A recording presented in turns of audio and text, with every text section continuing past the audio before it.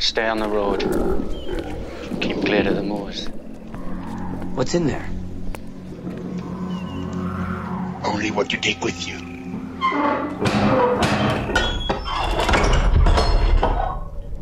Good evening. Since we're all strangers to each other, let's get acquainted with a drink, shall we? I've been here 5 years. They only owe me the right way up yesterday. Hey, how deep's the drop-off here? Here's a bottomless pit, baby. 2.5 miles straight down. There's nothing to worry about. You're gonna be just fine. Oh, yes. There will be blood. I want to take you into a world of cold, darkness, unrelenting pressure. They're here.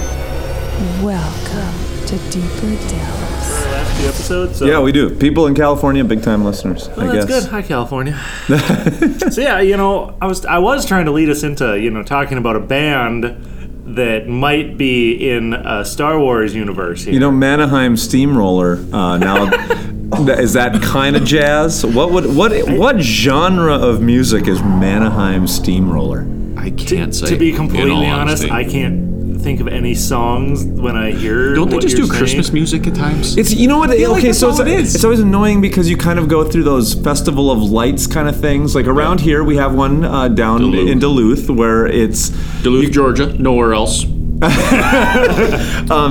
Yeah. So in the harbor, they have Bentleyville, which is this huge light display, and when you go through there, that is the number one song you always hear. I mean, it's just Manaheim Steamroller stuff, like lights timed out to Manaheim Steamroller. Christmas. Yeah. I don't know. I just don't really pay attention to it usually. But why has that become so popular? Because I don't know of anybody. Like I don't probably know. Because I don't know it's of going to Grandma's house and she puts on Manaheim Steamroller as she's making the turkey. I feel like it's because it's cheap. Whichever thing they could get for cheap. You know where there is online. good music though. Where? Star Wars. Yeah, That's true. By the way, we are here doing a deeper delve on Tales from the Mos Eisley Cantina, and we are going to be doing the first two, which is about Figrin Dan and the modal nodes. I'm so glad you're pronouncing these things. And then I wasn't even Greedo. try. We're going to be talking about Greedo. So two books. So go out, read it, and then come back because we're going to start talking about it. But I am here. I'm Bob. You know me from the regular podcast. I'm here with Paul. Hey everybody! Normally I'm not on for Star Wars, but a little deeper delves, I always enjoy doing those. He's right. He's on tap. As soon as we call, hey Paul, we need you to go a little deeper with us. Well, I'm always willing to help you go a little deeper. All right. And Neil. Wow, that took a turn already. You're welcome, Neil. I'm just glad that there's 2 fourth chairs at this episode. That's true. We're finally moving up in this world. All it took was a whole new show that we needed on this to move us up. By the way, since this Tales book, I mean, we've got Tales of Mos Eisley Cantina. We've got Tales followed up then by Tales of the Bounty Hunters, then Tales of Jabba's Palace. I mean, if we keep deeper delving these, you guys could pretty much be first chairs. Deeper Delves first chair. The plan could finally happen. It's there. It's the takeover. If only. All right, so we are going to start off here with We Don't Do Weddings, The Band's Tale by Kathy Tears, who at this time, she was one of the, I think, original Bantam authors. You had Timothy Zahn, who kind of started things off, which we read last year. Yep. So go back in the archives and look that one up, our thoughts on that. But she had come out with a book called Truce at Bakura, which was literally followed immediately after Return of the Jedi, and kind of dealt with a planet, an Imperial planet, that was being overrun by this group of aliens called the Sisiruk. How are you pronouncing all of these things? I don't know. He grew up with it, so he has his pronunciation. By the way, those of you who are listening who think it's pronounced another way, I am going with my 14-year-old kid pronunciation. Hey. But Kevin J. Anderson, this guy was prolific at this time. He was in the middle in Marvel of rolling out some comics there, Spelljammers he was rolling out. He wrote for Dune. He picked up the mantle after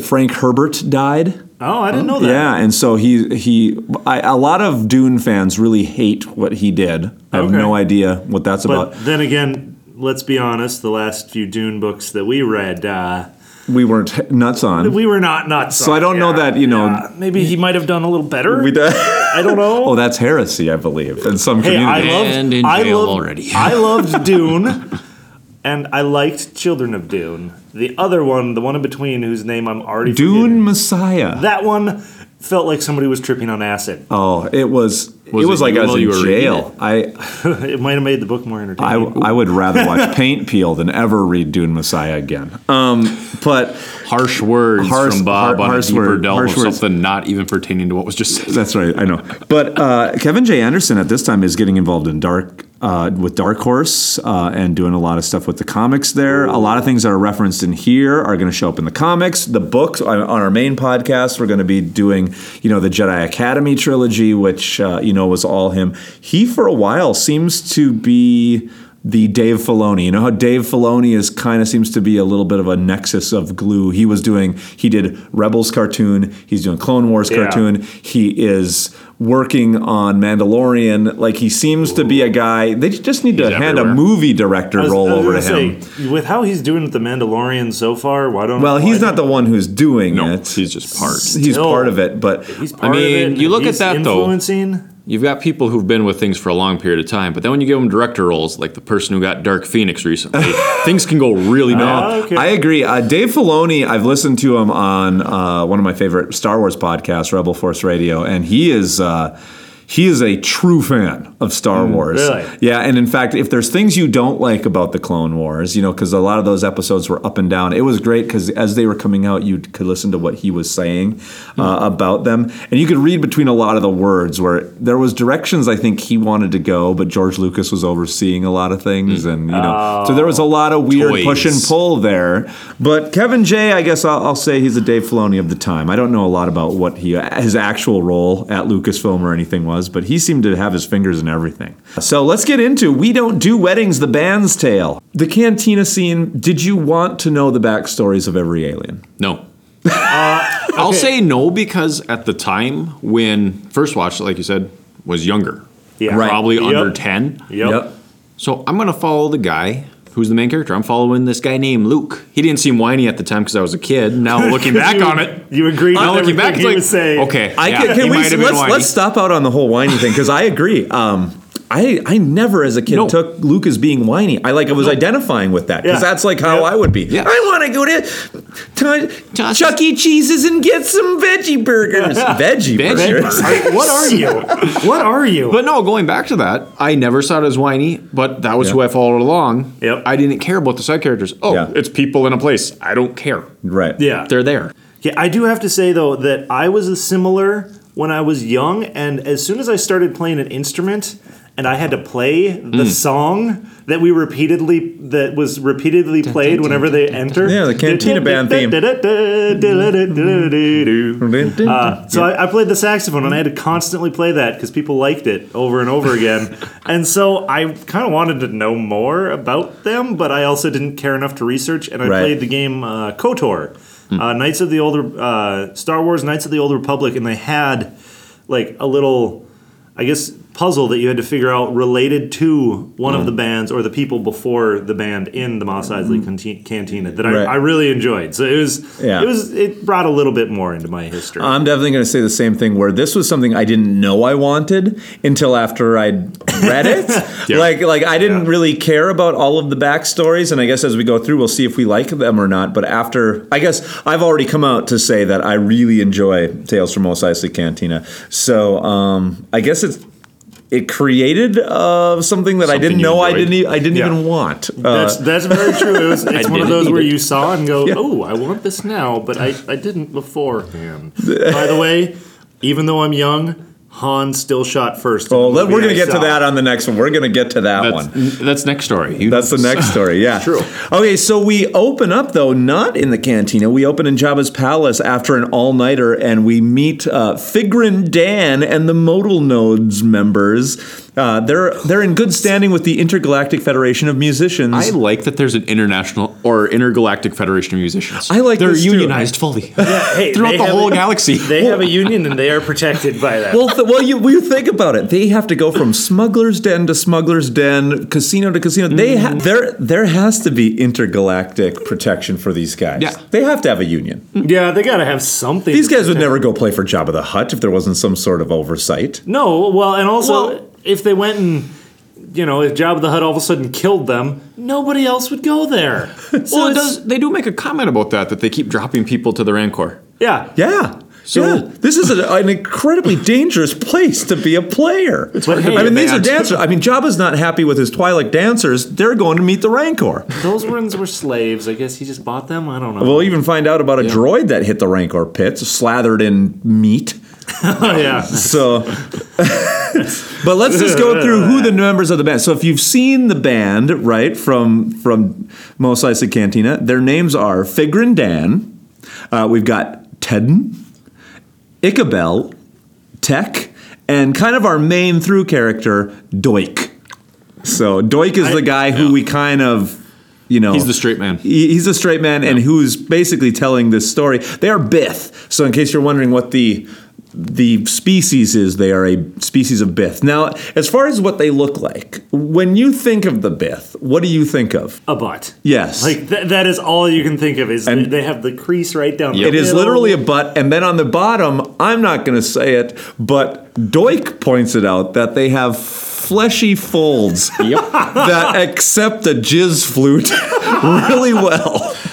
That's first joke so far. Whoever Sorry. that we recorded. And this is, by the way, Kathy Tears, the author, Kathy Tears. Yeah, hey, she's honest, I guess. That's what she saw when she saw the movie. I just kind of went with it. Mm-hmm. Kathy, I think, is throwing in a lot of pretty blue jokes. Yeah. Barely under the surface in this one. They're not under the surface at all. They're up there. They're just kind of looking around, waiting to see who can pick them up. I agree. Now, when you were a kid, do you think you would have picked them up if you were reading this when you were 10, I was 11, reading this maybe? when I was 14. Okay, yeah, you would. So I do remember immediately the fact that the style of music that Figrin Dan in the Modal Nodes plays is a style called jizz. Which is obviously a play on jazz, right? Because that is the style of the themes that we hear them play.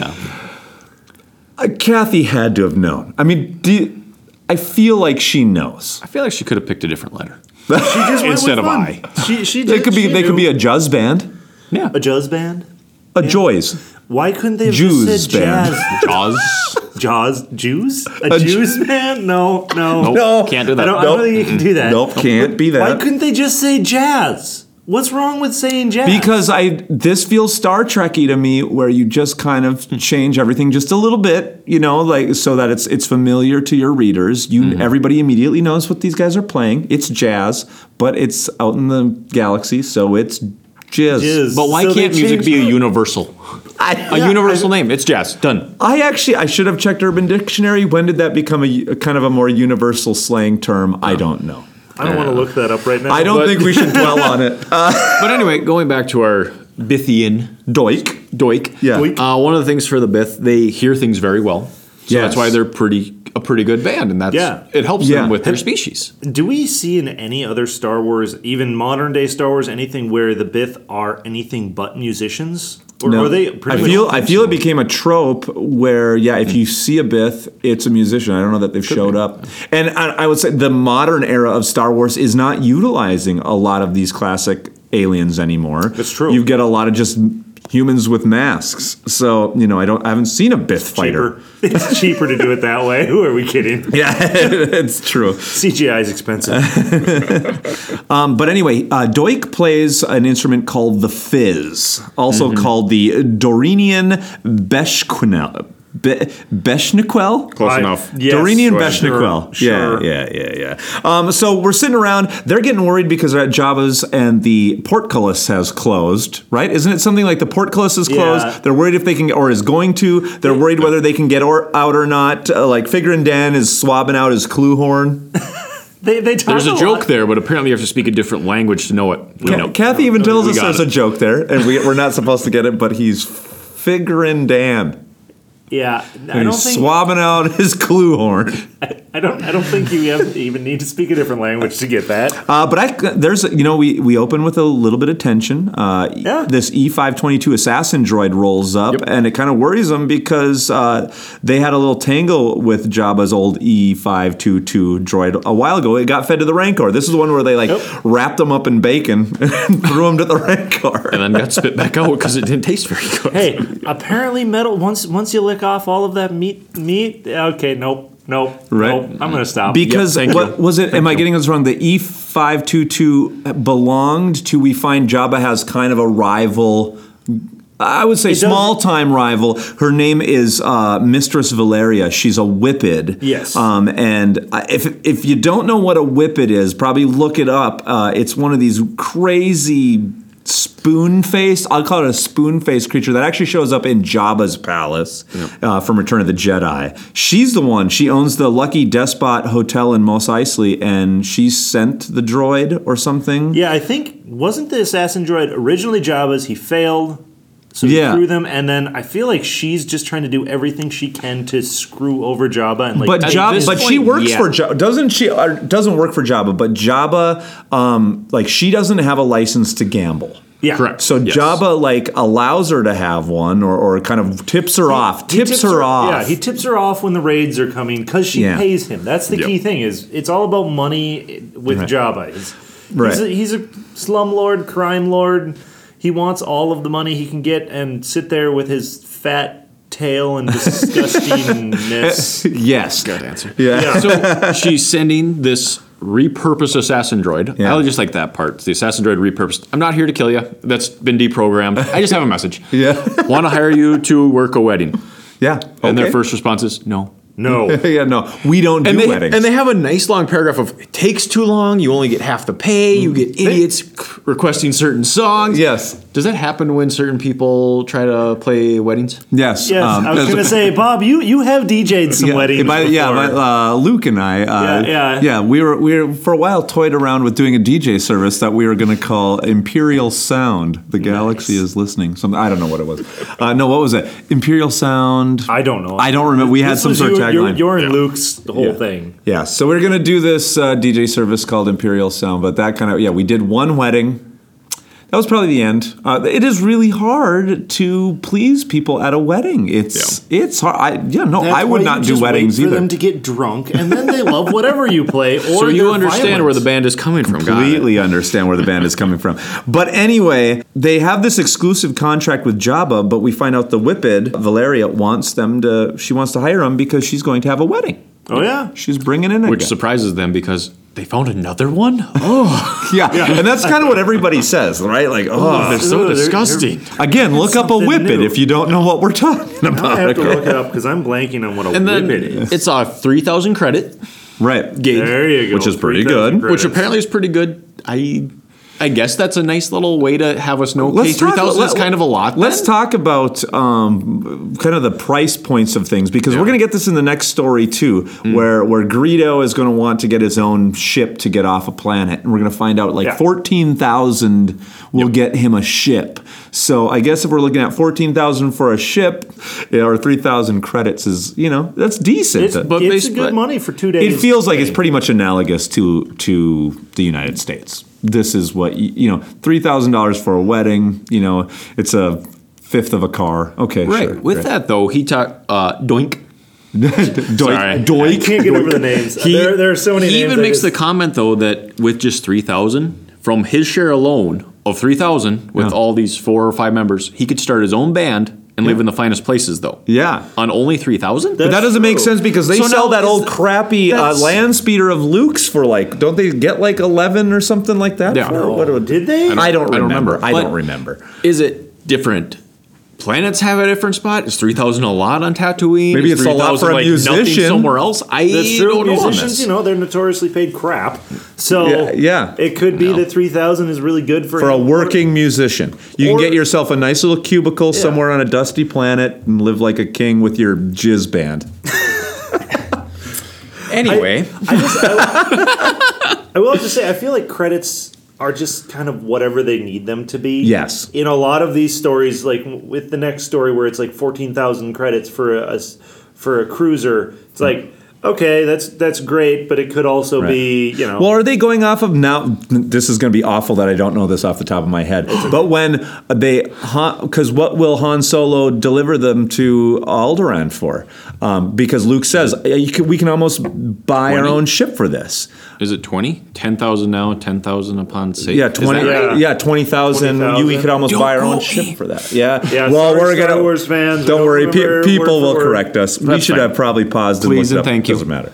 But it's fine. I mean, yeah, I like it. So we jump in time. We go to the Lady Val's and the band sets up and they're going to play for a while and just the casino. I do want to say I like this casino. I It's like awesome. the build up where it's just like basically a ship. It's a crashed ship, right? With like this with this like holographic cosmos that like gets projected everywhere. So there's like stars and like comets are zooming through it. It sounds like an awesome place. But beforehand, as they're sitting there looking at it, I like the callback of, what a piece of junk, because it looks terrible from the outside. Hey, if you're going to hide a great casino, if it's an elite I did in casino. junk, kind of like the Millennium Falcon. Yes, Exactly. yes. Yeah, you don't want it to. It's not going to be all nice and pristine.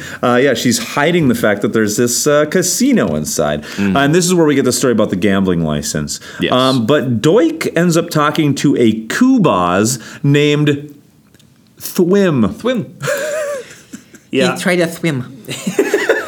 There's things there I could say, but I'm not going to talk about Thwim. But anyway, let's just move on. Finds out Val's husband to be is a hunter, and his name is Doo-Wop. Doo-Wop. That's what I'm going. She's taken like jazz term, like doo-wop, right? Like she's going doo-wop, and it says dwop. Yep, dwop. Honestly, I kind of like that. I kind of like it too. I think it's fun. This is a very lighthearted and fun story, and I kind of like it. It's if fun. you want a serious novel, don't read this. Right. Yeah, it's fun though. Everything is all fun and games until Jabba finds out that you left. That's true. very Well, this has this. Yeah, it's this fun, rompy kind of. fun. We find out Figrin Danan is like a gambler. He just can't stay away from the tables or win ever. Here's my question: Yes. is he playing them or is he? He's playing. Serious, Figured. He tries to fail the first night, Yeah. but then by the second or third night is when he actually and that's starts why I think they're and he going sets them up. That's why it's going to get a little hairy for them because basically they have to leave the place before he's been able to come back and start winning money again, right? But so then we get this Arcona named Kodu who's going to come to the table and says that he has info to sell, that Jabba is ticked because he heard that they're playing the wedding. And he fed 2 more guards to the Rancor. Yeah. If I was the modal nodes, I'd be, because now Jabba's mad just at you. Yes. Yep. Time for me to leave. This is where you. As it turns out, right, we're going to find out that Jabba really isn't going after the modal nodes. He's really just going after Valeria. Yes. Right. Yeah. It feels. But for them, this is going to set up high stakes for them. They're like, oh no, like he's coming after us. Well, yeah, because they start seeing Jabba's goons. Like they're they start seeing them like slowly showing up, and it's that like they're just trying to show up to the wedding and pay their respects, and by pay their respects, they're going to possibly kill everybody. Exactly. So we jump to the wedding day, and the wedding party enters the Star Chamber Cafe, and the modal nodes start playing, and this is the Jabba's toughs are there, right?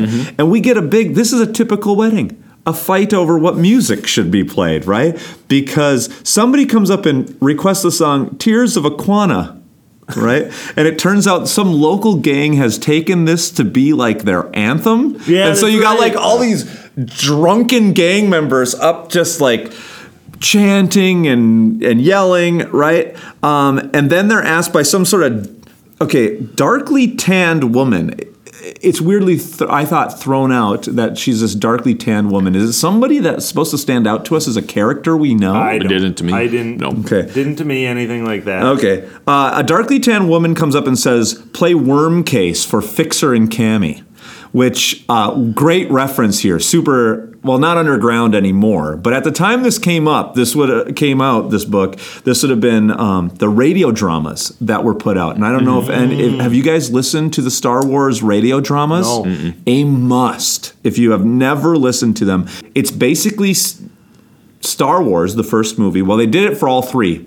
The first one is the only one that's good, A New Hope. But they took it and it's basically a lot of stuff that's happening just off scene, right? Like you're going through the whole movie, but it's Leia talking with an Imperial with her father and everything, and there's stuff happening on the Tantive. I know it's Tantive. I can't say Tantive. The Tantive for right before they get there, and there's tons of stuff with Cammy and Fixer. It's like Luke hanging out at Tashi Station, and he's got his friends. Yeah, Cammy and Fixer. Power converter. You think he's whiny in the movie? Listen to the radio drama. As soon as you say Tashi Station, the voice of him saying, "I want to go and get my." Okay, it's not even that whiny. I think it's overplayed. I think it's overplayed. It's exaggerated for sure. But this is a great in joke at this time. I think now it's pretty universal. Everybody maybe knows about Fixer and Cammy. They even have action figures at this point. But if you're not, how many of those do you have? This is one of the action figures I don't have because it was a comic 2-pack, and I think it was special only to one of the Comic Cons, and it's floating around out there. You can get it for about $50, I think, still even on eBay. But I've never grabbed it, and I really need to because I love the watching I could die a happy man if all I had was the original trilogy and the first radio drama, and I could go with no other Star Wars. Okay, maybe Zahn. Okay, maybe I lied. Zahn as well, but yeah, that's I guess how much of a boomer I am. Should I say boomer now? Nah, I think you're Gen X. Okay, but as they're playing, there's a separate bartender who offers them a drink. Which is an interesting moment that'll play in later. But hey, you guys are too good. What are you guys doing here? Well, we need money. Mm-hmm. Yeah, and here you go. I've got the place down the way. It's rough, but I got you covered. Right, and this is the bartender from the cantina. The cantina. Wurr, who we'll find out actually works for a Wookiee. Yes. Yeah, Cholman. It's Cholman's Cantina. We get a name of the. It's Cholman's Cantina. Yeah. Huh. Yeah. So the married couple comes in.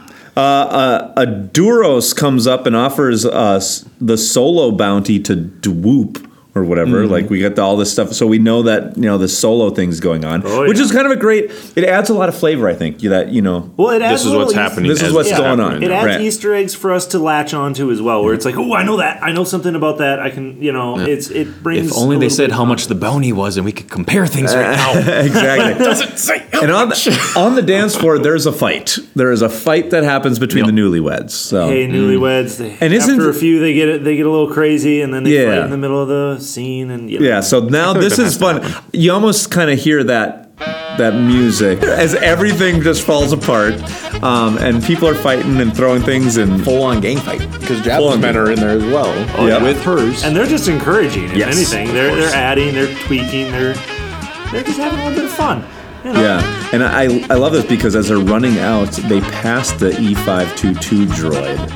Yeah. But he's like blasting things all over the place. Assassination is reprogrammed. But he still has them in friend circuit mode or whatever, so he doesn't target them and lets them pass, which is great. And then they scream at him to let the barkeeper or whatever his name is run by as well. They're like, no, let him go. But he's not gonna, right? He's gonna shoot him. So this is, I think, the weirdest part of this book is where what does the one guy yell to him? Says something about hit it, and the guy hits a sliding high register on his fizz. Yeah. Doik does it. Doik hits that high register. Hit it, Doik, and Doik's like. And as he slides along this note, it hits some sort of frequency that shuts down the droid. Just the restraining bolt. So he can think, but then he's down. Yeah, that's a weird. That's a weird thing that never knew that all you need to do to disable a droid is get the frequency. This is all they need. Yeah, I mean, if you're if droids if you were fighting in the Clone Wars with all those droids, massive speakers. They should all just had a bunch of jizz flutes, and they would have been just fine. If everybody was playing on the jizz flutes and just blasting as much as they could. So now we know that the key to winning the Clone War was just massive amounts of jizz. Okay. Back to the story. I don't know if we can, but there's a nice little moment here where after they've shut the droid down because of jizz, they get into the system. They have set it up. What's so funny? You try to be so subtle about it. Yes. But the bartender, he comes up and he makes this comment about stinking droids, hates working for him. Yeah. Which brings in later in one of these later tales. Yes. But I don't That's think true. But did you read that one yet? Not later on in that tale, but the barkeeper at Even in this one, he talks about it briefly. at Masa in the movies says no droids. But they make the comment to it. But then later in one of these tales, it explains why We're gonna he doesn't get like it. we're gonna get we're gonna get there, Wurr's tale down the Which road. is, I really enjoyed his tale. Actually, but we'll his get tale's there. really good. Yeah. So they escape with him, and they say that they, you know what, I got a job for you. You can come work at my cantina now. We don't work for humans. It's fine. Wookiee owns it. Because it's Chalmers, right? Yeah. And we also find out because of they lost all these earnings, right? They're stuck on planet. They have nowhere to go. They're broke. Yeah, they're broke. So- The main guy lost him at the sabacc tables. Right. And they didn't get any from the wedding anymore. Well, I like that we get an explanation here that when they walk into the cantina and that music's playing, you really have a pretty high-class band that's playing in a really low-brow establishment. Yeah. This is what's basically going on. Absolutely. Love it. So they've signed a 2-season contract. They hope they get out of it. And we end this book with Doik playing with the band as Greedo walks in, gun in hand. There it is. I like it. And a lot of these little tales are going to end this way, where we keep spiraling back to that moment. Do pretty much all of them end in Mos Kind Eisley of. Cantina? Not all of them. Okay. But I do like, I guess, Kevin J. Anderson must be credited maybe for kind of keeping everybody on track with this. It spirals that main story that we've seen, I think, really well. I wonder how, if, say, for example, since he's the one putting all the editing together, if he said, okay, you write yours. This is about how you have to end yours. Now it's you. Yeah. Now it's you, and gave just those specific start and end point of their story. I don't and then know. Go nuts in to between. me, it feels like, I mean, this was, like they maybe all these writers had these feel like a bunch of staff writers. You got like Veach, who's coming up next. Tom and his wife Martha, they were doing stuff on source books and everything. And then a lot of these people were already staff writers. So it feels like maybe they all sat around a table together and kind of put some ideas, brainstormed all of this story session or whatever. I don't know. I mean, this wasn't have been, I don't know. Conference called everybody back then. Zahn's got a big bag phone. That would have been hard. What are you He's doing sitting with in that? the car driving. What do you guys want? So what did you think of this? But real quick, did you like this first tale about Figrin Dan and the modal nodes, Paul? It's fun. It's witty. It's an enjoyable little story. I mean, honestly, I love these books where it gives you a little bit of backstory and they're short. Now, if they did an entire book that's like 300 pages, like on the one band, we're holding here, no, just the band. Just the band. Yeah, not necessary. Not necessary. I would not have liked it, but it's a short, like 10 pages, 10, 15 pages. Oh, it's really short. All about the band. It's a quick, fun little read. Absolutely. And by the way, look it up if you haven't ever heard it. I don't know who it was that did it. One of the audio publishers back then did an audio drama of this one. It's like 2 hours long. Cool. But if you just type in "We Don't Do Weddings" band tale audio drama, you should find it out there on the interwebs. It's not on YouTube, but it's really good. It's got voice actors and sound effects and the whole deal. It's really, really well done. However, it does take a 10, 15 page thing and it's 2 hours. 2 hours. So Gotta have sound effects. It's fine. Right, exactly. How about Neil? Did you like it as well? See, when we did Star Wars last year, I made comments about how, God, they keep doing all these callbacks to stuff, and it's like a wink and a nod towards you so you notice. Yeah.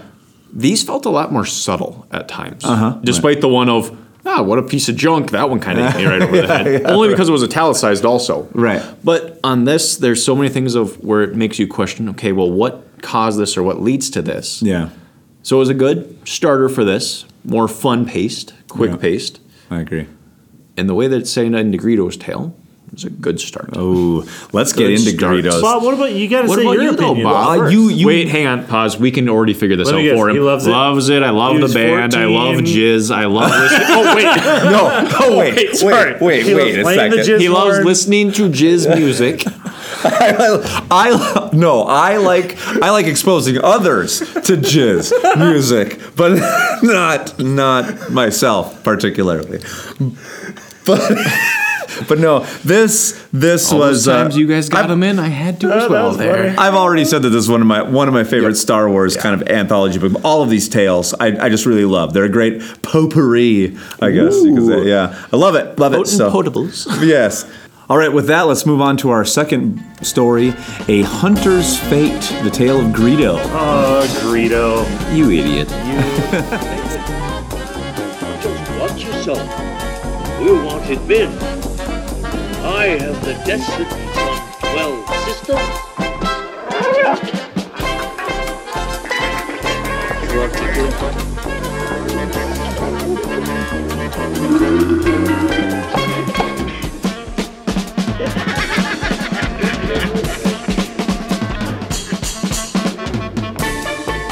So your thoughts on Greedo before even reading this, like, not anything that we picked up from here, but did you like Greedo as a character back in the day? Because I'll tell you, he was one of my favorite action figures because you had all the, I'm old enough that for a while, the only action figures that were out before the 90s mecha started with the horrible He-Man versions. Steroid Luke. Yeah. All the action figures, you had Luke and the Stormtroopers and everybody else, and they were all human.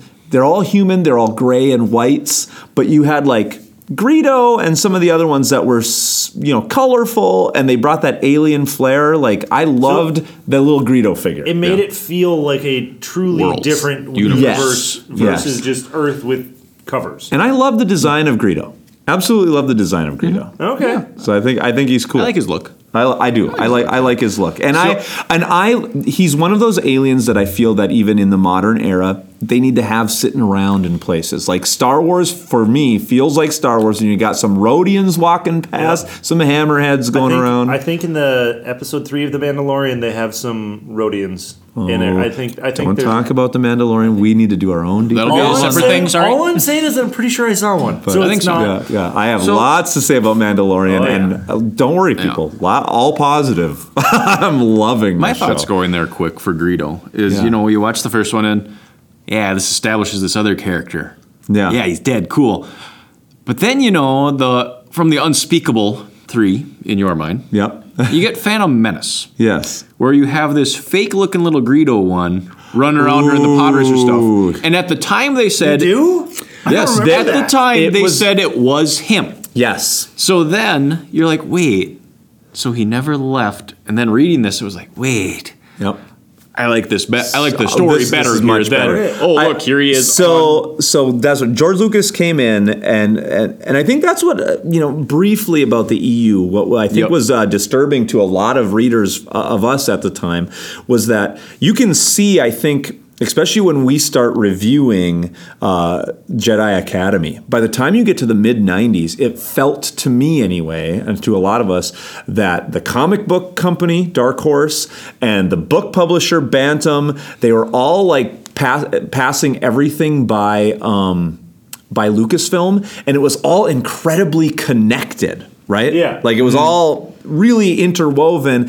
And because everything was passing through Lucasfilm, I guess you're young, you're naive, you're 15, you think Lucas is actually looking at it all, and like approving it. So this must be canon, that will exist forever. And then when he came in, I think when he started doing the new movies, he was like, well, I'm just going to throw Easter eggs of my own. And the Greedo thing, there's actually a cutscene, I think, where Qui-Gon talks to Greedo. They got in a fight about, don't fight first or throw the first.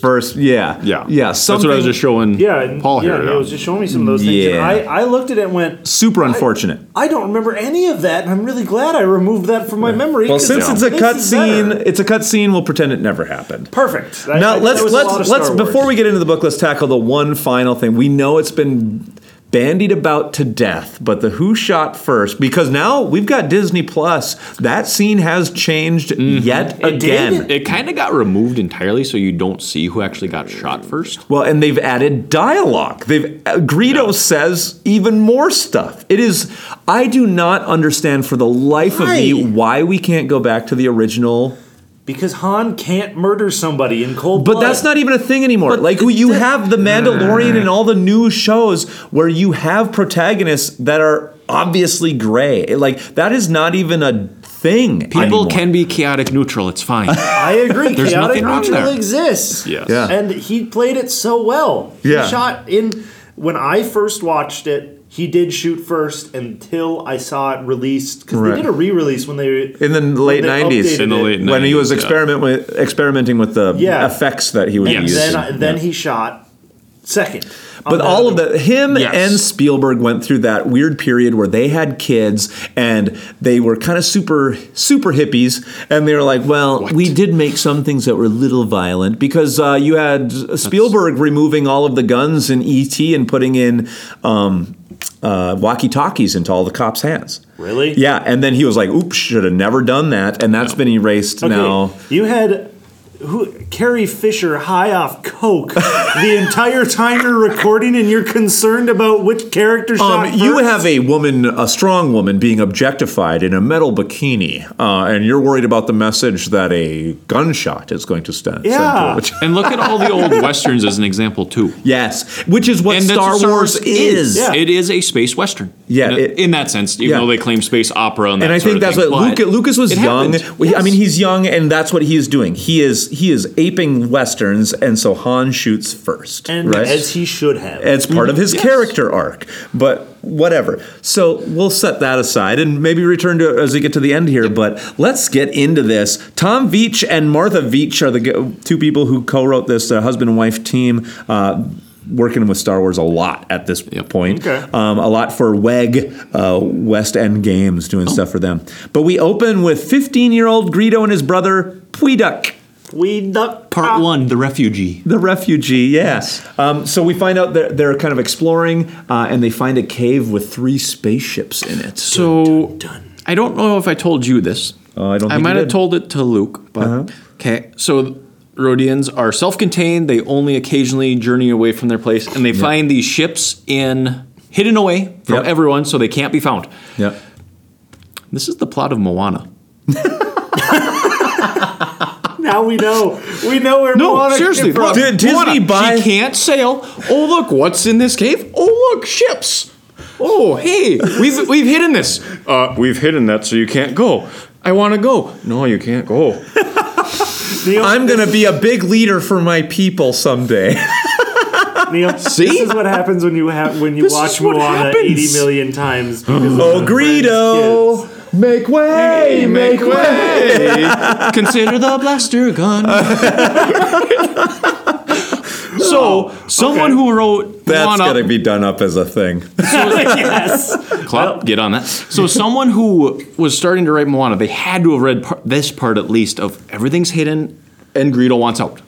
Yeah, Because he wants to find his father, who's this legendary in their world bounty hunter and clan wars and all that. I really wish there was more about the clan wars. I really actually kind of, this is some they set up a lot of backstory that you just get little hints and bits and pieces of it, because you start out and you think, oh, they're like this jungle species. It makes sense. They're green. They got these sucker hands and whatever. But no, they're not. They're refugees. They're here and they just spend all their time harvesting tendril nuts and trying to get away from Manka cats. They're peaceful. They basically have become peaceful. The only time you see a blaster now is when the cats come out. The Manka cats are in mating season, and they get aggressive. They have to shoot them. Yeah. You know, that's the only time is they'll see it. In some ways, they though I think are mirroring a little bit of Luke's angst. Like Luke is on a backwater world and wants to leave and become Moana more. wants to get out, like do right. more than just coconuts, more than just Manka harvesting roots. Tendril nuts.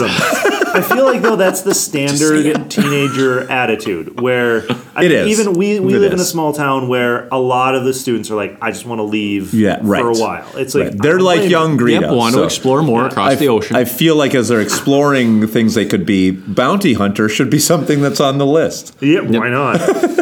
So we learn also that there is this whole group of Rhodians that they're kind of worried about. The one Rhodian has this port wine stain all over his face, and his name is Navik the Red. Which is awesome. That is a great name.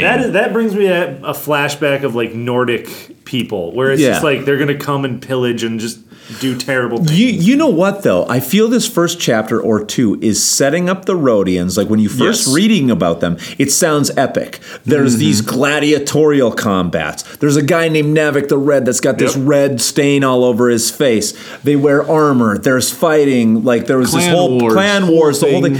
But then put in your mind, this is Rhodians. Like, these are Greedos. Like, and I think that's going to be the through line for this whole book. They're kind of all wussy.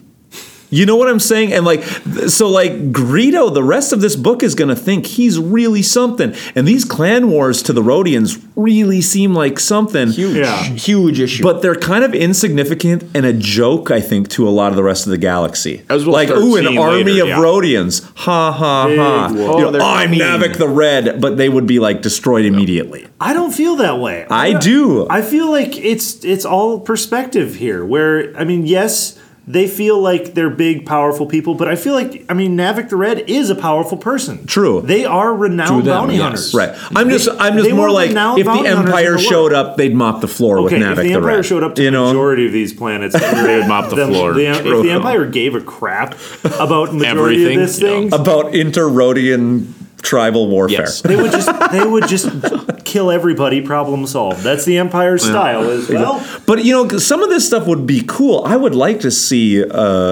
Maybe in The Mandalorian they can throw in, some sort of ship. Let's throw in Red Navik. He survived somehow throughout all of the original. The Rhodian show. I'd like to see the segmented kind of carapace body armor that they wear and these big rifles. That'd be cool. They see some of it with The Mandalorian. I guess. For sure. You're seeing some of that. Remember, we'll talk about that later. That's hard not to. It's hard not to. It's really hard not to. So Navik has, since the Clan Wars, he's been trying to hunt them down. Yes. And he finds them.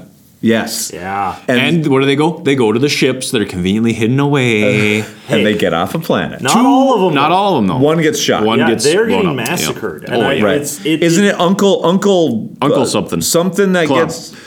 Oh, wrong uncle. Uncle Tico? Or was it Uncle Nuck? Tico is the one that leaves. Was it Tico or Nuck? I think they both live, actually. I think don't it was remember. A hunter that was telling them Uncle to leave. And my autocorrect corrected it from Knock. It's Uncle Knock, but it corrected it to Not. Oh. So it's Uncle Knock, who's been keeping these ships in good repair all the time. I think Knock is the one who gets blown up in that group. No, he made he makes it's it. It's Ski. It's a random hunter. Yeah. He was the one that warned everybody, and then they all leave. Right. But Knock and his group that got into that ship were able to leave and not get blown to smithereens. Right. So they flee to chapter 3, I guess you'd call it, Nar Shaddaa, which I love this planet because I was a huge fan of Dark Forces, the first-person shooter game that came out in the 90s, and there was stuff with Nar Shaddaa, and this idea of Nal Hutta, which is the Hutt homeworld, and then there's this, basically it's Coruscant, the moon, Nar Shaddaa is basically an analog to Coruscant. It's a city-wide, the moon is all city, deep cavernous pits. Did either one of you guys play KOTOR? Nope. Knights Yes. of the Old Republic? Yes. Oh, yes. Is Nar Shaddaa in that? Okay, that is what I was thinking. That's why you also... That's... Nar Shaddaa, in the 90s, Nar Shaddaa was used a ton. Like, any 90s Star Wars person knows Nar Shaddaa up and down. So Nar Shaddaa is... Or Nar Shaddaa. I don't know. Whatever. I'm going to go with Nar Shaddaa just for now. Yeah. That's what I always went with. As we talked about earlier, this is almost the prime example of a Western town, though. Yes. You've got this group that's staying here, this group that's staying here, you're hiding amongst them. There might be a random shooting over a gambling game. Yes. There might be bounties that are picked up. Yeah. It just brings back that feel of that Western vibe. Because Nar Shaddaa has all these sectors. You could also look at it as gang warfare, whatever. But all of these different sectors. Basically, they're okay with a certain amount of violence. Like, they know that bounties are going to be taken on people. There's occasional gunfights, but especially the sector that their people move into, which is the Corellian sector. Dun, dun, dun. That is the sector which is setting stuff up. That is the sector that likes to maintain peace and order as much as possible. Yeah, a random murder every once in a while is fine. Yeah. When you're on a moon that close to the Hutt home world. And also, I feel like they're all just trying to survive. Everybody is. You kind of let certain things that in general, if you had a government to run it, you would expect it to be solved. But really, there is no government here. True. The government are the Imperials. And the Imperials, they just show up every once in a while, and they leave it alone. Yeah, they don't care. Yeah. As long as you pay them, I feel like the Imperials don't care, and you don't cause an issue for them. The Imperials really are the Roman Empire in a lot of ways. Yeah. They're invasive only in that there's a centurion located here and there. Yeah. But, and if you screw with that one centurion, they will burn your entire area to the ground and say good luck. Which we will see happens. Yep. But first of all, we got to hang out with Greedo for a little bit. 4 bounty hunters. Well, let's fast forward 4 years, though, first. They've been stuck on this place for 4 years. 19. He's 19. He's 19 now, They were going to try to go to that another jungle planet, but they can't. They wanted to leave quick, but they couldn't. They got stuck. And he is now a street rat hanging out with this dude named Anki. Yep. Who's some sort of thieving biomorph. What is it? I don't even know what the biomorph. You never know. They change all some the sort time, of clone thing. Yeah, I don't know what it is. Hey, perfect thieves. I like that he has a Rancor skin jacket, so he's kind of like the Fonz. Yeah. He's living in crap, but he's like he's the teen street tough walking around. Yeah, but he's not that tough. He's a Rhodian, and he's just stealing. That's it. He's a thief. He stole the jacket. All of that stuff. But his luck is about to change. I mean, he's sitting around with his ghetto blaster, listening to Yerk music, whatever Yerk music fun is. of his younger It's brother. a different type of jizz. What? Yerk. It's offshoot of jizz. It's fine. Have you yerked your jizz? I don't know. Greedo sees 2 bounty hunters named Diz and Goa take down this guy in an alley, and he's fascinated by this. He's like, "Oh man, these are bounty hunters. I gotta go check these guys out." Oh yeah, he's hiding behind some wall. I couldn't. Greedo, he's just kind of hiding. I couldn't help it, but I kept flashing back and forth to almost a New York. For a long time, I'm just seeing him hiding behind a dumpster. One of those green dumpsters. Too, with some sort of Ewok thing spray painted into the side, about killing Ewoks, and he's watching this whole thing. He's just off to the side. Yeah, and then all right, I can see. But that. as these bounty hunters are checking their bounty, they get ambushed by another bounty hunter. This on top robot. of the bounty hunters. Hey, bounty hunting's a dangerous gig. Right. The hunters can become the hunted. If you make one more Mandalorian reference, I'm gonna hit you in the head with a bottle. It is the way. It is.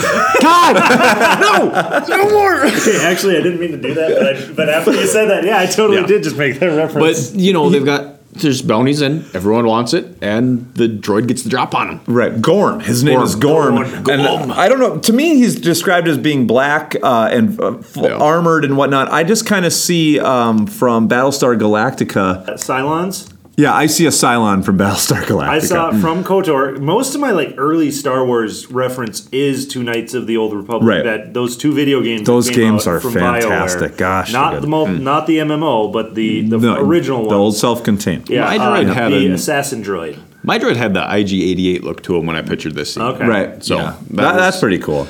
But we see that Greedo decides to take the initiative. There's a fight. At first I thought one of them got shot. So did I. Diz or Goa I thought was killed, but one of the blaster gets thrown for some reason. I think the assassin droid just shot the blaster out of their hands. That is what I took, was the droid just went, well, I don't want to kill them because they're not technically my bounty. I'm just going to shoot the blaster. Okay. And then it ended up by Greedo, and Greedo actually takes initiative, like you said, and he gets a shot. Yeah, right through the back, blows him out. Which we'll find out is not going to take down this droid. This droid can come back from it. Hey, you got to fry all 7, bud. Yeah, but whatever. He does drop for this, and so this is where he befriends this Diz and Goa in a way, and he thinks he can become a bounty hunter like them. He gets befriended, but also ripped off. Let's be honest. Well, his deal, what we kind of skipped over here is, I'll help you, make you a lot of money. There's rebels here, back at this spot. Yeah, that's right. He betrays the rebels. He betrays the rebels because he doesn't really care about the rebels. Care about rebels. He wants money. He wants money, And they agree. Yeah, let's do this. Yeah. Tip him off to the Imperials. Yep. It's good. So 5, the Smuggler and the Wookiee. I really like this. Who could that be? This chapter's awesome. We open to Lando. It's the guy that owns the bar. That's the Wookiee. It's Lando and a Wookiee duo. Cholman. Lando and Cholman. They're just the Adventures of Lando and Cholman. Oh God! They should be probably exist somewhere. We have Greedo and Anki sitting on this ledge, just throwing bottles into the abyss, and I love this about how they got to watch it because to me it's set up where it's kind of looking like God, what is that movie when Jurassic Park came out? Jurassic Park. To me, it looks like The Fifth Element. Oh, right, where they're yeah. sitting there and there's just the lines of cars going by, and he's just throwing bottles, and he kind of every once in a while just hits somebody. Just throwing snowballs at cars. Yes, just awful. One of the bottles does hit. Oh yeah, and some random person there's some dude with a helmet on or something like that, and that was their cue to be like, well, time to leave. Which they do. So they killed somebody. They head on over to Nix's garage because Greedo wants to show off to his friend Anki, hey, because he's got on his Rancor jacket and he's like, hey, so I'm hanging out with these two bounty hunters, some kind of big stuff. Now I tipped them off. They're gonna give me some money, and I'm gonna buy myself a ship, and I'm gonna blast out of here. He thinks he's a made man. It's like he's entering the mob and is becoming a made man, and he's like, I'm going to be a made man now. I can buy the ship. I can get anything you want. What do you need? And all he needs, he just needs to get this money, and then he needs also some power couplings. And Anki's kind of like, I can get you the power couplings. He's like, no, I don't need your power couplings, because he says he doesn't want to have Anki to have anything to do with this. Correct. Yep. Yes. So we see he doesn't have. I mean, he's got a friend, but I don't know how good of a friend Greedo is. In all of this, Greedo's kind of there. Douche. Yeah, he's kind of is. He's all out for himself. Well, in his mind, though, he is the son of this great legend. So. Of course I am. I am better than everyone. Yeah, he's got the... And he believes that he's going to be this great bounty hunter. Now that he's talked to bounty hunters once. Yeah, and they said that they're going to teach him, right? I'll teach you all my secrets, kid, for the low price of majority of your finder's fee. So it's an Incom Corsair that he's going to get, that he's going to call the Menka Hunter, which good callback already. It's good callback, and I actually like the name. That's a good name. It is. For a bounty hunter ship, I feel like that's a good name that you would hear and go like, oh, all right, well, crap, that sucks. Yeah, I agree. But he needs these power couplings, so he's going to go steal one that's being fitted to this junky YT-1300 that's sitting in the... Why does that sound so familiar? There's this guy and this hairy Wookiee that are outside of it. No, he doesn't see the Wookiee yet, though. No, he only sees the guy. That's all it is he just sees the guy, and they happen to go into the ship, and will you look at that? There's some real good power couplings. Get these easy. Let's take my jacket off. Let's put them on it and take them. No one will notice I'm carrying a big thing under my jacket, not on my body. And Chewbacca. Good thing he didn't get his arms ripped out of his sockets. I mean, at least then that probably would have solved his problems later on. Yep. Mm-hmm. And Han tries to teach him a really tough lesson. Okay, Han was just being a douche, and I like it. But I like it. But it fit the character. It fits with Han shoots first, and Han is like, hey, you know what? I'm taking the power couplings. There's these crappy ones. And by the way, I'm taking your Rancor jacket as well. I like your jacket. It's mine now. I like this. There's nothing wrong with that. No. Him trying to teach the lesson of, hey, you got caught. This is Han's character. You got caught, kid. But it doesn't have to end like this. Some days you win, some days you lose. Han can't go from... that like, reference. Han has to go from being a kind of borderline character in these first... To being the hero of the New Republic. This is his story. This is the story you want. You want that chaotic neutral. You want that character that's shady, that could go either way. Right. He could sell you out to the Empire, or he could help you. What did he know before Leia? Yeah. Yeah, this scene should have been cut because I just don't want my Han to be...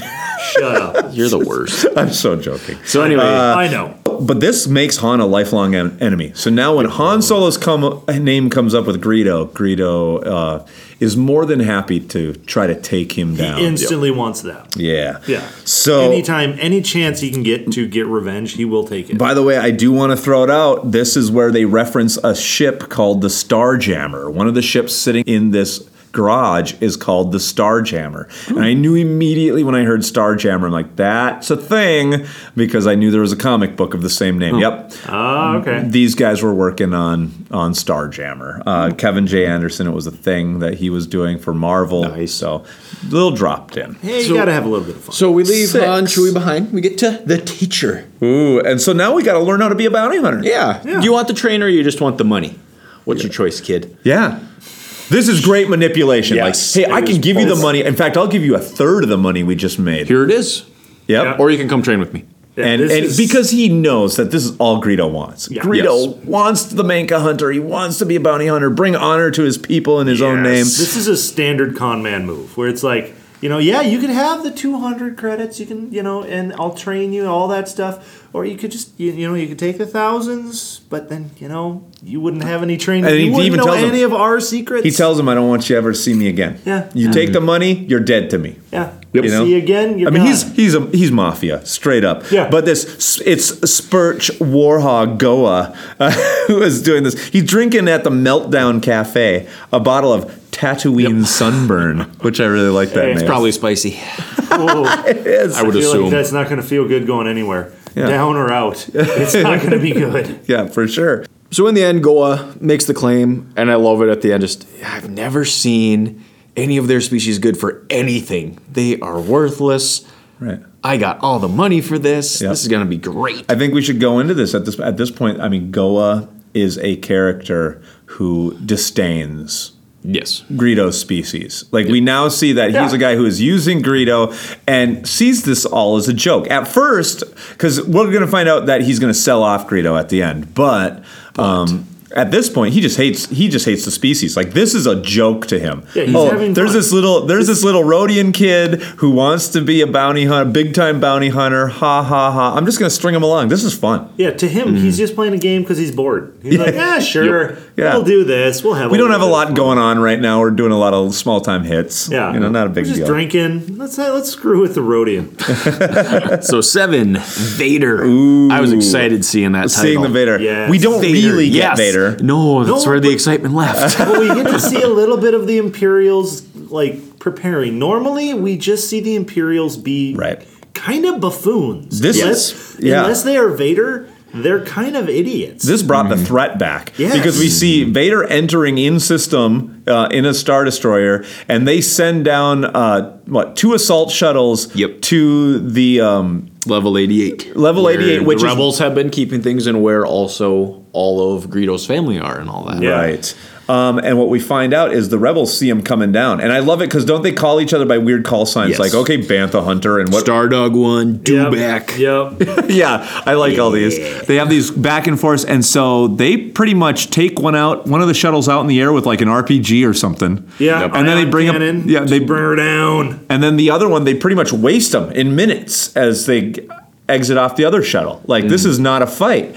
And so Greedo thinks it's pretty much over, right? At this point, until I don't know what this ship is that comes down. I have no idea what comes in. It says something like it looks like a crab.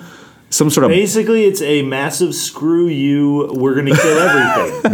That is the gist of it, because I don't know what it is either. They don't really give they don't give a name for us to look up, anything like that, not that I could see. Death Engine is how Greedo called it. Yeah, just a death engine. Everything's gone. That's what it is. It destroys everything on this level, and what's even more tragic is Greedo first evacuates thinking, well, my people are safe, they're just taking out the rebels, and then as he's flying out with Diz and Goa, the whole sector collapses.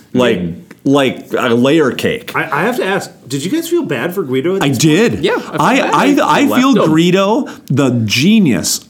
Maybe I shouldn't say genius, but this story, I think, for me, paints an entirely different view of everything that happens in the cantina between Han and Greedo. Yeah. And I love what it does. Like I am really feeling for Greedo. This is a fantastic story so far. I'm like, oh, this poor kid. He thinks he's great. He's just destroyed his entire clan. Yeah, he just wiped out the remainder of his clan that has been hunted for years. Right. He basically brought him down. But he doesn't, he's just ignorant of all of this.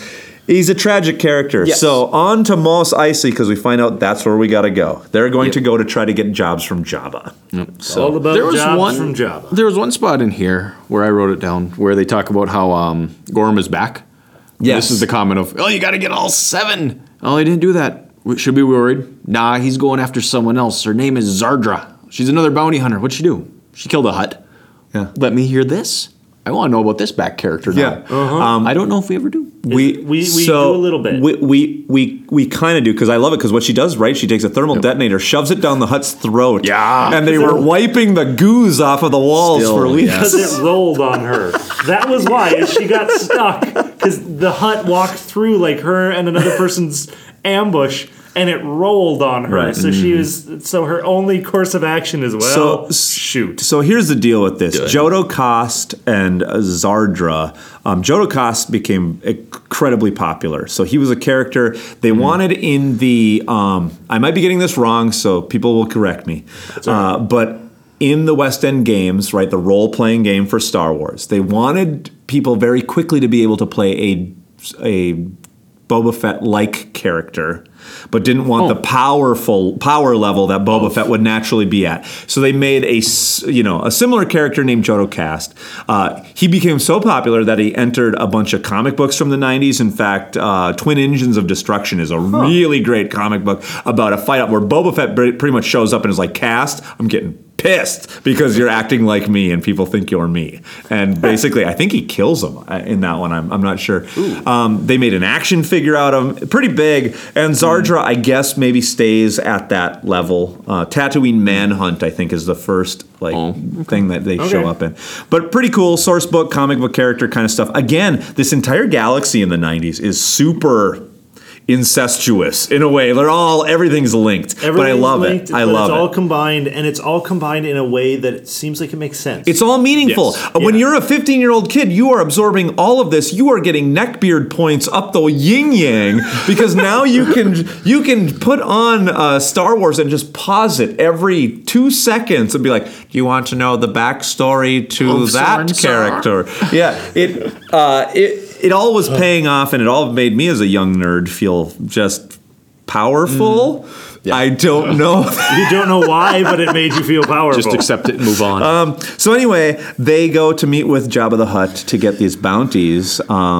There's a lot of bounty hunters. Yes, a lot of them. Meanwhile, Han and Chewie walk in, and Greedo pays attention to them. They make their appearance into the canteen and just kind of pop their heads in, look around, and it's like, oh, well, time to leave. Yeah. It's not our area. Yeah, I kind of was out of step there. Yeah, they're in the cantina first, waiting to go see Jabba. Han and Chewie show up, and that preoccupies Greedo. And then on to the meeting with Jabba. So chapter 9, Jabba, this is where we find out there's bounty hunters everywhere. He's handing out scrolls. We find out that unlike nowadays we got fobs, these were scrolls. Scrolls of bounties, Which is cool. Goa makes more of his racist comments. In front of Greedo now, even. Yeah. Greedo's like, maybe he's making a joke. Greedo is, Greedo is just kind of putting up with a lot. Greedo thinks that it's part of this salty banter ritual. Like ha ha ha, I'm a bounty hunter. He just likes to drink and kind of joke with me, Kind of like how people say, if we didn't like you, we wouldn't joke about you, right? Yeah. That kind of thing. So these bounty scrolls give you exclusive rights. So Greedo, wants to get Solo one. Yeah. And we kind of find out, I don't know that they go into it enough, but Goa and Diz are like, I don't want to touch Solo at all. Yeah. No. We find out later he's axed 4 other ones that have come after him. Yeah. So he's really dangerous. And this is where, so we all know how this ends, where Diz and Goa especially, betrays Greedo to other Rodians. I don't think he knows about that yet. I think this is just a way of him getting rid of Greedo. Maybe the end of the game. Ha ha ha, he's going out there. I think he knows because in the bar, in the cantina where they first saw Solo and Chewie, he was talking to 2 other... Oh, is that where he first talks to the Rodians? That's where he was talking to the Rodians. Because I know he does later. Because that's what distracted... Greedo is he looked off at Solo. And so he wasn't paying attention to what he was talking to the other Rodians about. Trying to pay attention. Is that where he does the quick sucker finger thing? They do a thing where their handshake is touching suckers together. That's coming up. That's coming. Because Greedo doesn't trust them yet. That's near the end after they do some brief introductions. So Greedo has the contract, the bounty, and as they leave the spot, I wrote it down in my notes because I wanted to make sure. Dace Bonearm and an IG droid. Okay, we got assassin droids again. It's very cool. I love assassin. And now that we know what they can do, Dace Bonearm. I kind of like Dace Bonearm. Do you have a bone for your arm? No. Just happy. You're to totally right, Paul. Because now I didn't read far enough in my notes. It does say, that as they're kind of leaving, the Rodians he was talking to gives them this hand sign of respect. And Greedo in his poor little mind is they're there goes Greedo the hunter. Yep. Like, he's like, the bounty showing- hunter. Hey, I'm one of them. He thinks 10. he's finally in. Solo. I'm excited about this because obviously Greedo shows up in A New Hope. Yep. Solo knows who he is. He's like, Greedo. Oh, hey, Greedo. Yeah, Good to so see they've you had to again. have met before, so how's that going to go down? Now so we see. We find out that backstory. Greedo finds Han and Chewie working the sand out of the Falcon's power couplings. Which is too bad. What is up with the Falcon and power couplings? I feel like it's a fuel pump. It's like a fuel pump on an old truck. I'm saying power couplings or converters are what always go on those things. Yeah, exactly. So Han gives this whole line because he's like, give me the money. Like he shows up, he's got the gun. Yeah. Jabba's after you. I've got a bounty out on you. Give me the money. And Han gives him just the most worthless line about, well, I got the money, but it's like in a briefcase bolted in the Falcon. I can't get to it right now. Just give me a day. It'll be fine. And Greedo showing how what a novice Greedo is. Greedo buys it all. Okay, I'll come back tomorrow. At breakfast, it's fine. Yeah. Well, it makes more attention to Greedo. that line of where Han's sitting at the in the movie where he's sitting at the table, and I don't have it with me right now, and I'm just sitting Han in his mind going, I told him this yesterday. I don't have it. Like this. Why are you still here? He knows that he can play Greedo like a fiddle. Greedo's an idiot, right? And so then we have this. He comes back at breakfast, right? Is this the chapter that almost? happens? Well, he goes back and he talks to Goa and goes, Goa "Yep, first. I'm going to get it at breakfast." You idiot! He's just stalling you. Now it's open season on Solo. It's open bounty, dead or alive. They have to go back to Jabba and admit Yes, that that I they didn't did it get wrong. it and convince Jabba to make it a dead or alive comment or Contract. Otherwise, he's screwed and he's dead. Right. They're both dead in reality. Right. And I end up loving this because then when they go back, and this is where Han and Chewie are just sitting in this outdoor diner, which is just great on Tatooine, them just sitting there having breakfast. And Greedo comes up and Han just removes the pistol's power pack. Like Chewie comes up behind him and puts him basically in a full Nelson. That's what I see it. Han grabs the blaster, just pops out the power pack, and I think Greedo passes out. Like this is why I think it was like a full headlock, because Greedo it talks about him flopping down onto the table or something. Greedo's just kind of a wimp now. I feel bad for him. He doesn't know what he's doing. No. Why are you feeling less bad? Because he's in over his head and he doesn't know it. And he's being manipulated on the other end by Goa now, because we find Diz is kind of checking out. He's left, Diz has left with Diz is gone. Dengar and stuff to go chase down another bounty. So Goa's just screwing around on Tatooine with him. Yeah, I don't know. I feel he's just kind of being an idiot. And he doesn't know that though. He thinks he's doing the right thing. I know. I should feel bad for him, but I don't feel as Imagine bad as this, when Paul. His entire You're family playing just a game died. of D&D with someone, and there's someone next to you in your party, and they don't know what they're doing, but they think they're doing the right thing. That would be me. And if I were to ever play with you. Then they charge forward without knowing the repercussions of them charging forward. Yeah. And then they get three spears And they in the get stomach. 3 spares in the stomach right off the bat. In session 1. Okay, Do you feel nearly- bad for that person right off the bat? No. Well, I want to move the Okay. story along. I'm going to go here. Well, you're dead. Oh. No, not anymore, because I know. No, not anymore. No, it flashed back to that first time we played. Yeah. You would have felt bad. Okay, I feel like I need to. Or for example, for the Luke, listeners' Uncle sake, Club- is this a story that this actually was an happened? actual Uncle story. Club nearly died In the first in the session. first campaign because he Okay. just decided to be stubborn and go forward. On his own. On And he his took own. spears to the chest and almost died. Yeah. Luke almost died the first time by That getting was hit because by of a boat. That's what happens when you're a level 1 In the wizard. ship, yes. Anyway, sorry. But Oh, you feel yeah. bad for that person. Glass cannons. When they're Okay. figuring out what they're doing, you feel bad if they make these Okay. mistakes. Yeah, I could see that. Yeah. I can see that. But then we get to the cantina and we're picked up for the movie. Because Yay. now it's dead or alive. He can Yes. take him dead or alive. And this is the scene, right out of the movie. Jizz is playing in the background. Everything's good to go. The cantina swells with the sound of jizz. And Goa, but there's a little bit before it. Goa was in the Correct. cantina, Yes. but we don't see Goa in the cantina, I don't think so. Goa is going to end up leaving before this all goes down, or at least he's off camera. He just Yes. watches. I think Goes this off is the camera, thing where yeah. he's just watching off camera, where it's Or just... Diz is off with Forlom Yeah, and Zuck. Diz is gone. Diz is gone. Yeah. Diz has disappeared. Bridge contract. Yep. We get the point of view from Greedo as Obi-Wan takes out Ponda Baba's arm with the lightsaber. Ponda Baba. Is that his name? Yes. Ponda Baba? Yeah. I like that name. And then those two Rodians, we get a name. They're Thuku and Nish, and they wish him luck on this whole deal. This is the only part that I thought was kind of not in line, although it did make me feel bad. But as Greedo slides out of the booth and he starts making his way towards Solo, he gets this vision of his mother. Now, this has happened once before. So I don't know if this is supposed to be supernatural or if this is just his subconscious. I don't know. Stop! But his mother appears to him and says kind of like, you're coming home soon or something like that, right? And then we end up with this famous Greedo scene where Han shoots first. And Word for word, it is pretty much the exact same. Everything is. Now, I saw a little thing where this is the book that says that he comes up and says, Gito, whatever.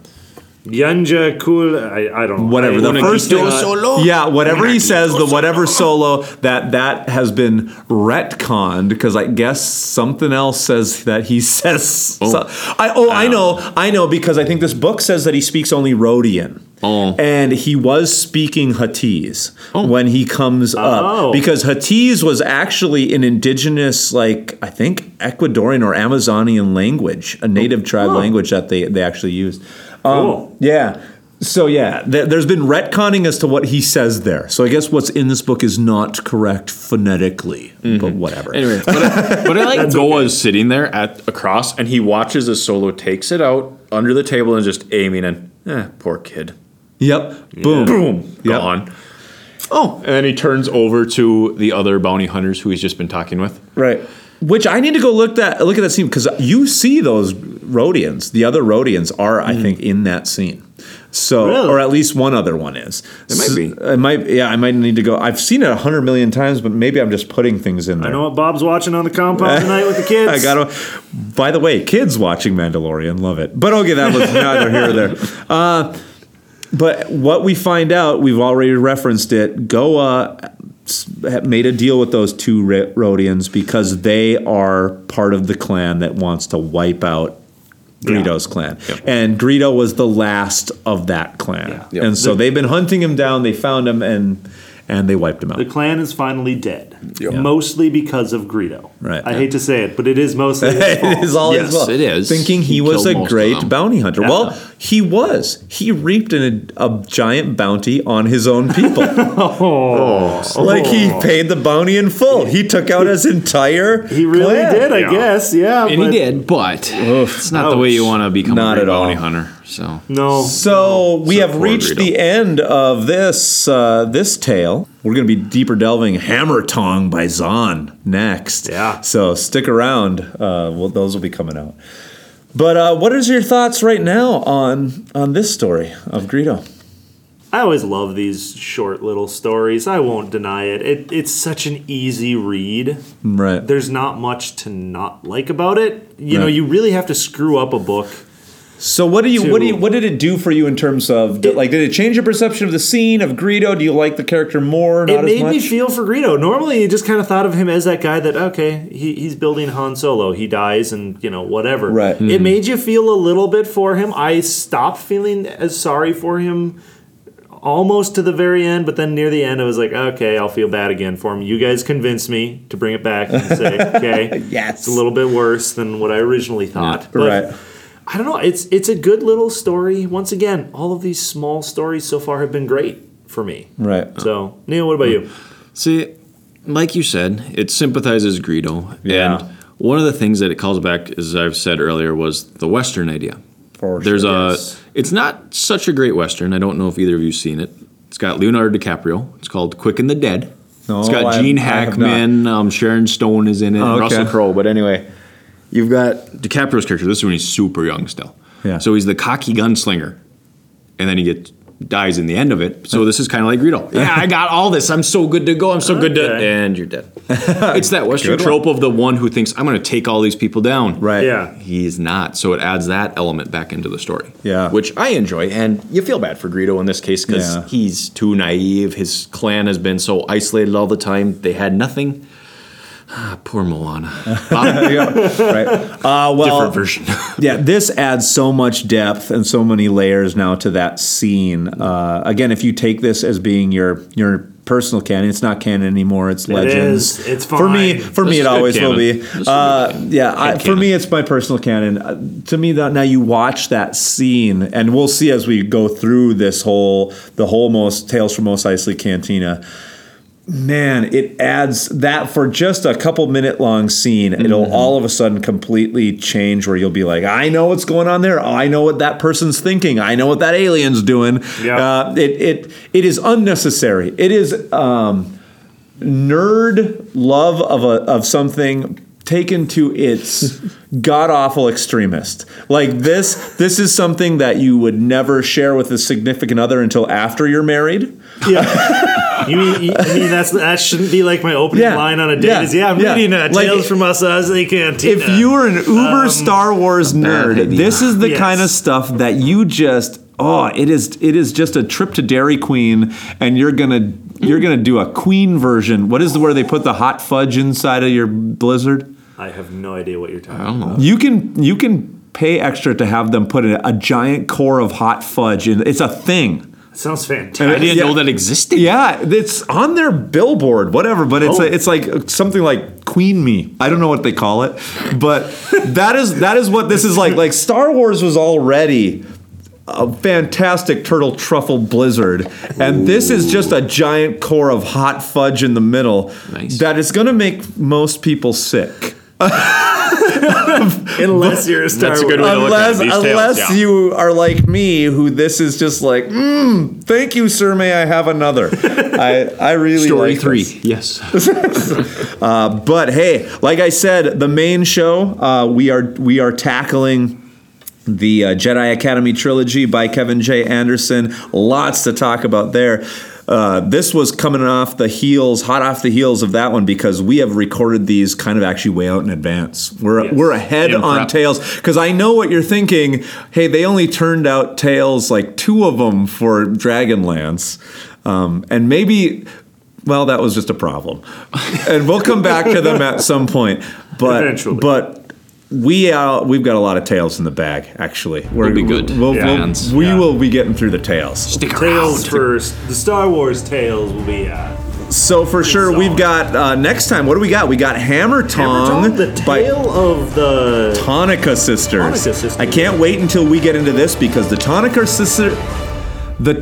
sisters are the action figures every nerd wants, and you can only get them bootlegged because of the most ridiculous reason ever. We will talk about it next time. So the Tonica sisters is great, and the next one we will play it again, Figrin Dan, the tale of Muftak and Cabe.